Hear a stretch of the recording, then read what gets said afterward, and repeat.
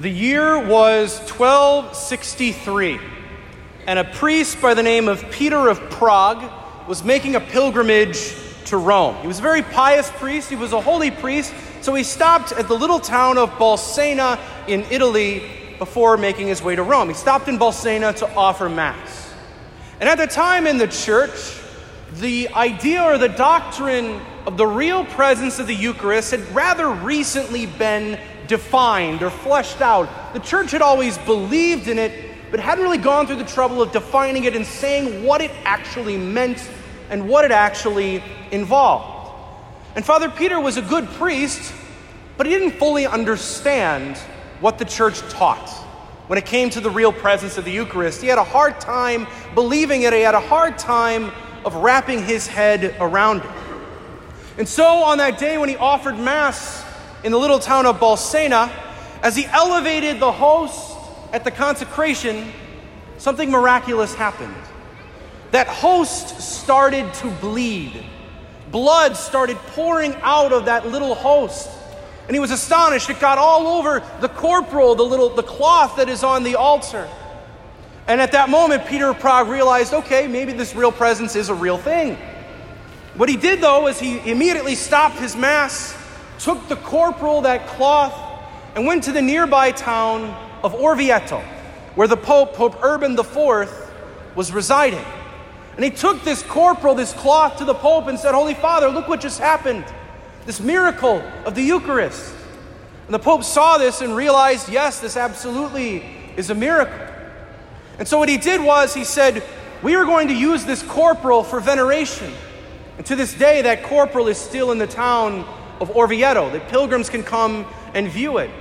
But more than that, the Pope at the time turned to a theologian who was with him by the name of Thomas Aquinas and said, I want you to write some hymns. I want you to write some songs all about the Eucharist. And so that's what Thomas Aquinas did. He wrote hymns that might be familiar to us. Tantum ergo sacramentum veneremur cernui. Down in adoration falling, this great sacrament we hail. Humbly we adore thee, Christ, Redeemer, King. All of these Eucharistic hymns that we sing today were written in honor of this little corporal, this cloth, this Eucharistic miracle. And because of that Eucharistic miracle, Pope Urban IV proclaimed the great feast that we celebrate today. Corpus Christi, the holy body and blood of Jesus Christ. That is why we are here. That little miracle in Orvieto and Bolsena is made real and present to us today. And 8 years ago, when my family was in Europe for a trip, I was privileged to be able to attend Mass in front of that corporal and be able to see it again back in late April when I was in Italy on vacation. You know, it can be odd to think of the connection between the cross at Calvary and the Eucharist that we celebrate each and every time we're here. How can bread and wine possibly replicate or represent a man being scourged, tortured, and crucified on a cross? How are they connected?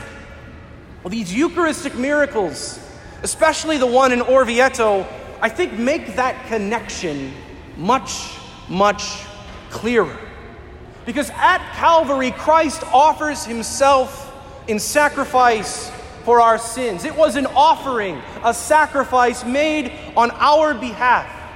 And we know that, especially if you've seen any movies depicting the crucifixion, it was a bloody sacrifice. Much like the sacrifice offered in our first reading by Moses. It was a bloody sacrifice. His blood was poured out for you and for me. And at the Mass, that sacrifice is represented to us. It is represented every day. But the one difference between that sacrifice on Calvary and the sacrifice we offer at the altar is the manner in which it was offered. Because at Calvary it was a bloody sacrifice. But on our altar, our sacrifice is unbloody, if you will. There's no blood pouring out here on our altar. That's why in the Eucharistic Prayer 1, the priest says, this pure victim, this holy victim, this spotless victim. It's an unbloody sacrifice that we offer. The only difference between the offering on our altar and the offering on the cross is the manner in which it was offered. And we can't really have a bloody sacrifice every time we offer Mass. I mean, the cleaning bill for the church would be horrendous. It would be terrible. This place would be dripping with blood. It would just be weird. But also, because Christ cannot die again. He died once and for all of us. And because of this, we don't behold Jesus on the altar in the same way that we behold him at Calvary, with the thorns, his arms and legs pierced with nails, etc., etc. We behold him on our altar under the appearances of bread and wine, just like at the Last Supper. And the words of institution in the Eucharistic prayer make the entire Christ present. His body, his blood, his soul, and his divinity. They make Christ present to us again. And so at every Mass, we are transported to Calvary. We are at the foot of the cross. We are transported to the upper room. We're sitting at the table at the Last Supper. But more than simply going back in time, the past, the present, and the future are present to us at every single Mass. Every Mass multiplies the works of Calvary to make them present in our own lives. Every Mass rains down Calvary on the world. And so since the fruits of Calvary are infinite, the fruits and works and graces of every Mass are infinite as well. They are unlimited. So why do we have to offer Mass every day? Why do we have to keep coming back? Why do we need to receive the Eucharist as often as possible if what we're receiving is infinite fruit? Well, while the fruits of Mass are unlimited, we have to be honest, our devotion is not. We have limited devotion. We have limited faith because we are human beings. We're fickle.